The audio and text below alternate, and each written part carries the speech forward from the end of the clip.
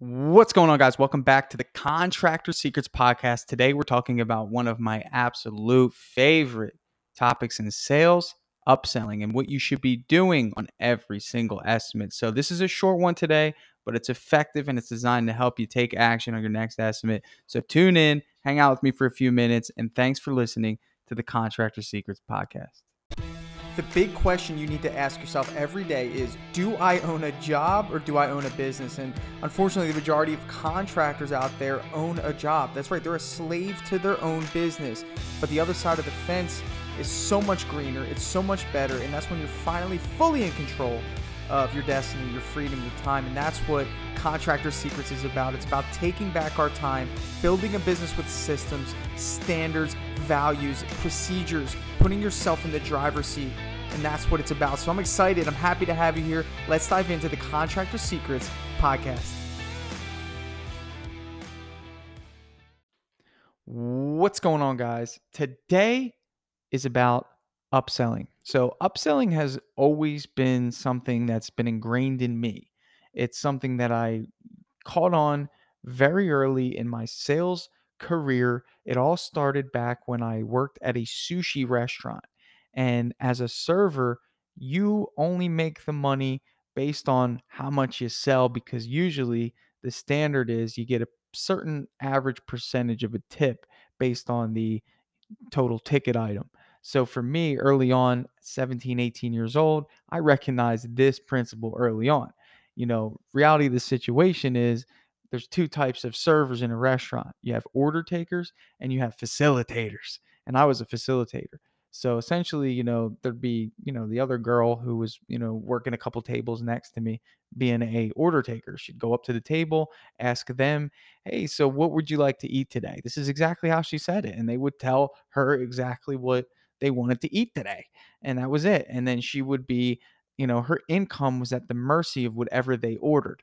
Well, me, on the other hand, I noticed very early that I had to be a facilitator. And essentially, what I would do is whenever somebody would sit down, I'd say, "Hey, listen, I know you probably have an idea of what you want, but would you mind if I gave you some suggestions?" And every single time, I don't think there was one person that said no over the course of working there for 2.5, 3 years at a very busy place where they wouldn't even hear my suggestions. So lock that in real quick because I'm going somewhere with this. So I would tell them my suggestions. I'd say, "Well, just so you know, we have a special, we have a couple specialty rolls on that are off the menu. Would you care if I explain them to you?" And by specialty rolls, I mean sushi rolls.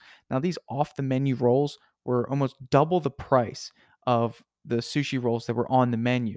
And there was a certain level of excitement when I said, "Hey, we have a couple rolls that are off the menu," right? So it created a little bit of curiosity and emotion as I'm selling it. So, in front of the table, I'd say, "Okay, well, this special Gilman roll, like there was this one roll that had like lobster on it and stuff." And I would explain the ingredients in the roll and I'd say, it's drizzled with a nice, semi sweet eel sauce, and really just kind of paint the picture of what it's going to be like to eat this roll. And I'd say, "It's our most popular roll."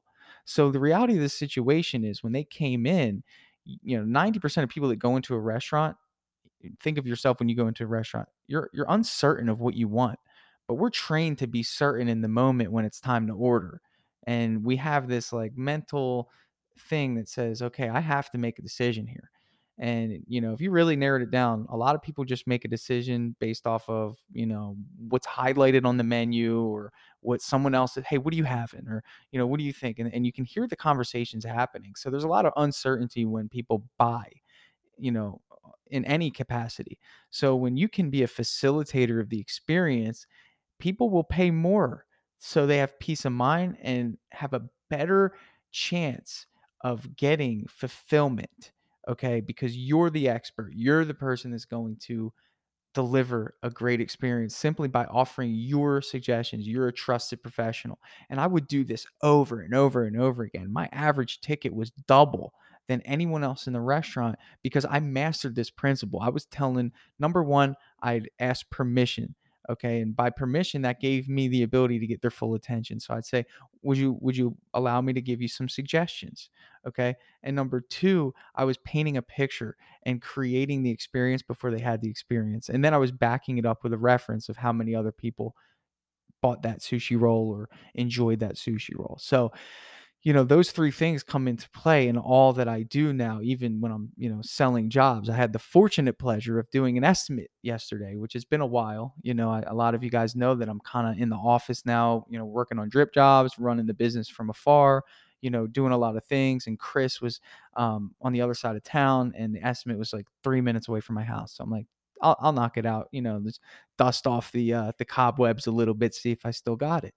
And the reason I'm bringing this up to you is because it was just so natural to me to upsell that, like, I mean, I literally changed the entire scope in such a good way for them, and almost quadrupled what they would have paid had upsells not been something that they were offered. And it's just interesting to see that, like, sometimes we have this perspective about the situation, that we don't want to come across salesy, we don't want to come across too forward, we don't want to come across too aggressive. And think about it in the scenario of me being a server at a restaurant. It's all about the approach. At the end of the day, they'll be like, well, I just want the California roll. And I could be like, okay, well, all right, a $4 California roll. And I could say, well, can I just ask you a question? And I was like, and they'll be like, yeah, well, have you ever tried a sushi roll that had lobster on the top of it? And they'd say no. And I'd be like, well, do you mind if I tell you a little bit about this sushi roll that's off the menu that almost 50% of our customers, who walk in the door now ask for after they've tried it once, you know? And they'll be like, yeah, sure. And then, like, so it's not about being aggressive. It's just about helping people get the best experience. And that's at the forefront of my mind when I'm doing upsells. I really want them to get the best experience. I want them to get the best bang for their buck. I want them to have the best emotional intensity when we finish the job. That's what we all love in any trade that we do. Like, if you're the type of tradesperson doesn't care if people are happy with the end result, then you probably shouldn't be listening to me, because we won't get along. But if you're listening to this, you're the type of person that has a lot of pride in what you do and the service that you offer and the product that you give. So if, like, you have that as a truth, it's easy to say, hey, listen, I know you just wanted your walls painted, but have you thought about crown molding? And, well, I haven't really. Well, I'm looking at the way that your house looks, and I just really think that with an extra layer of molding at the top of the walls, I mean, it just really bring out all of your beautiful decor. It'll bring a lot of class, that just really just I would say complements what you already have here. We do crown molding for all of our customers, who have this level of detail in their decor, and they're just so happy at the end. Would you like me to provide you with a quote for that? And then, if they say no, then that's cool, no problem. But you're building that muscle to get comfortable with suggestive selling every single time. Like, you should totally be doing it. You should know your upsells. For us in the painting business, if somebody tells me they want walls, like, there's never been a time where I've done an estimate where I just said, okay, no problem, I'll quote you for the walls. I say, no. All right, well, have you thought about doing the trim too? Because, if you have a really nice white trim, the walls will just look that much better. And I mean, you should also do the doors as well, because if we paint white trim, then the doors, will look a little bit different. So would you like a quote for walls, trim, and doors? I don't think the ceiling needs it. If you want to do the ceiling, you can. It'll definitely brighten it up a little bit, but that's an area that we can save. So it's like, I'm not doing it just to raise the ticket. I could care less about that. I mean, yeah, it's great to make more profit, and either way, we'll find the profit. If the guys work there for 3 days to do walls, trim, and doors, if they only did walls for 2 days, I can supplement, you know, another job after that. So it's like, it's not really about, just raising the ticket, although that's a great benefit. It'll help you capitalize more in your marketing, and make things a little bit easier for you if you have longer job times and higher job tickets. But ultimately, like, again, the forefront of upselling for me personally is to make sure that I'm helping them achieve the best result. Because the reality of the situation is, go back to me as a server. I know what that experience is like when people love the sushi rolls that I offered, and they thanked me after, and they had such a great time. And it's like it took the pressure off deciding. And then, I know what that looks like for somebody to come in and experience that. So it's almost like I owe the person the opportunity to experience that too. I don't want them to go in the wrong direction. I don't want somebody to tell me they just want walls done. We paint their walls, and guess what? At the end, they're like, "Damn, I should have did my trim work too." So it's like almost like my duty to be like, "Hey, you should do your trim work too if you really want to achieve the best looking result. Would you like me to give you a quote?" So that is the fundamental of upselling right there. And it all has to do with the mind frame. It all has to do with your approach in terms of what your intention is. Again, it would be really hard to be confident in upselling if it was really only to make more money. And although, yes, that is a benefit. And that initially, when I started serving as a 17, 18-year-old money hungry kid, that was at the forefront. But then it changed. Then it was like, okay, I'm actually noticing that my customers are so much happier when I help them pick the food that they're eating and they like it, and I'm confident in that with my painting. If somebody tells me, Tanner, I just want my walls done, and I say, listen, that's usually what I get asked, but your trim, it looks like it hasn't been done.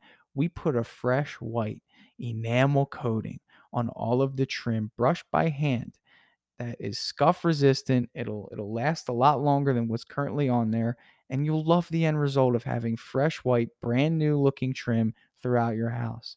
Okay? And it's like just one of those things. It's like I know what the end result will be like for this person after the job is done. They're going to love it.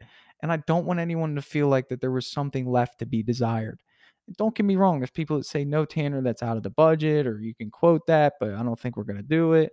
No problem. I just got to give you the option. And I found more often than not, people are, uh, they're appreciative of it. And at the end, I mean, the risk of doing it is so great when you get that reward.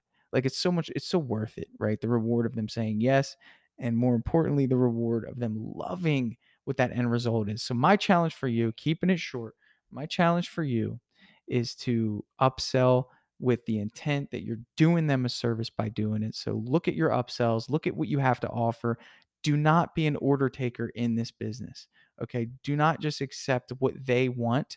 Offer your suggestions. You're the professional, they trust you. And don't be an order taker, and you'll see a dramatic increase in your sales and your confidence as well. So that's what I got for you. Keeping it short today. Get after it. If you're listening to this and you got an estimate, do it. That's my challenge. That's why we're keeping it short. I want you to take action. So we'll catch you on the next episode. Thanks for listening.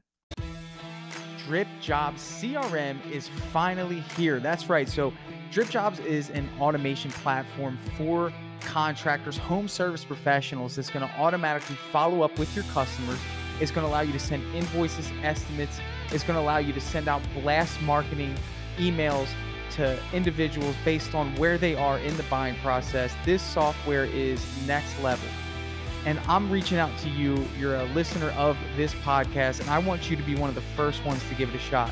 So if you want to see what Drip Jobs can do for your business, I'd love for you to head over to dripjobs.com, sign up for a free demo, and get your team involved, and let us sit with you and show you how powerful this software is. It's going to save you time, it's going to make you money, and you're going to love the features that are built into Drip Jobs. So if you want to check it out, head over to dripjobs.com, and we will give you first priority, being a podcast listener, to be one of the very first to try out Drip Jobs in your home service business. I'm super excited to share that with you, and I'll catch you on the next episode.